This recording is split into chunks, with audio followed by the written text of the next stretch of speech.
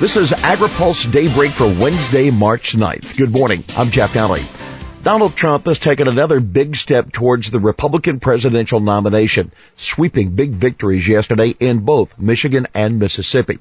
His wins raised the stakes even further for his challengers in next week's winner-take-all primaries in Ohio and Florida. During a news conference last night, Trump all but declared the race over, and he made some extended remarks on trade policy. He says trade is the one issue where he's not a conventional conservative. He made it clear that it was a factor in his strong showing in Michigan. He said, quote, "I am a free trader, believe it or not, but I'm a smart trader." Trade was also likely a factor in the Democratic race in Michigan, where Bernie Sanders pulled out an upset victory over Hillary Clinton. Senator Roberts is eyeing a biotech deal. Senate Agriculture Committee Chairman Pat Roberts trying to wrap up negotiations on a disclosure plan for biotech foods. He plans to meet with the committee's ranking Democrat Debbie Stabenow on the issue today. Roberts says he's determined to get an agreement with Democrats in time for the Senate to vote on the legislation next week. As Agri-Pulse has been reporting, negotiations are down to the fine details of the legislation and whether, for example, there would be a trigger in the bill to make disclosure of biotech ingredients mandatory if goals for a voluntary system are not met. That's an approach being pushed by Indiana Democrat Joe Donnelly. The biotech labeling issue is likely to come up this afternoon. That's when Ag Secretary Tom Vilsack testifies before the Senate Appropriations Subcommittee that controls the USDA's budget. Obama antitrust officials are set to be questioned. Senate Judiciary Chairman Chuck Grassley plans to question Obama administration officials today about their handling of mergers in agribusiness and other sectors. Chuck Grassley says, quote, "It seems to me that these agencies have to do better, and it's Congress' responsibility to see that they do." William Baer, who heads the Justice Department's Antitrust Division, and Federal Trade Commission Chairwoman Edith Ramirez testifying before Grassley's committee.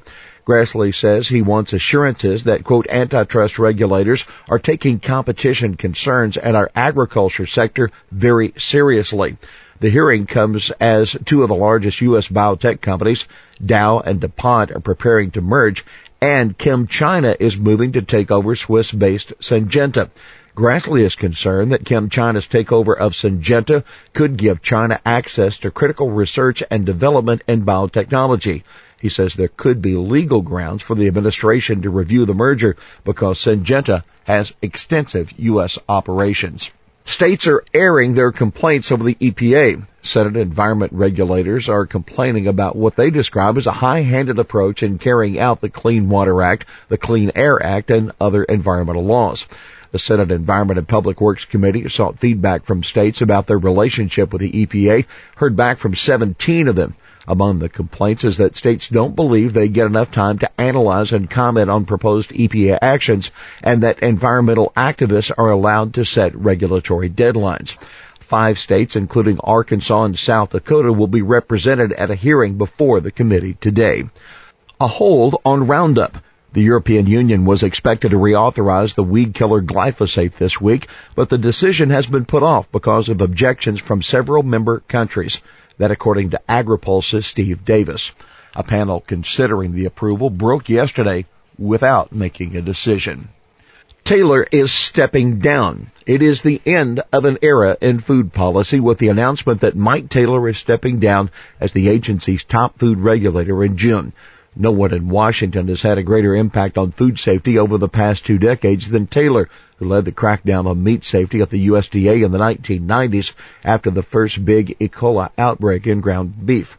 At FDA, he has led the implementation of the sweeping new rules required by the Food Safety Modernization Act. Steve Ostroff will replace him as Deputy Commissioner of Food and Veterinary Services. Around the town, Secretary Vilsack and former Agriculture Secretaries Dan Glickman and Ann Veneman will discuss federal nutrition policy at the Bipartisan Policy Center this morning. That event will be webcast. The Waterways Council, which represents agriculture and other shipping interests, holding a news conference at the National Press Club, drawing attention to the need for reauthorization of water resources development programs. The group is also renewing its annual battle to get Congress to boost proposed spending for Corps of Engineer projects. Well, that is Daybreak for this Wednesday, March 9th. Agri-Pulse Daybreak is brought to you by McLeod, Watkinson & Miller, America's most experienced law firm in agricultural and derivatives law, and by Dairy Management Incorporated. For the latest news out of Washington, D.C., visit agripulse.com. For Agri-Pulse Daybreak, I'm Jeff Nalley.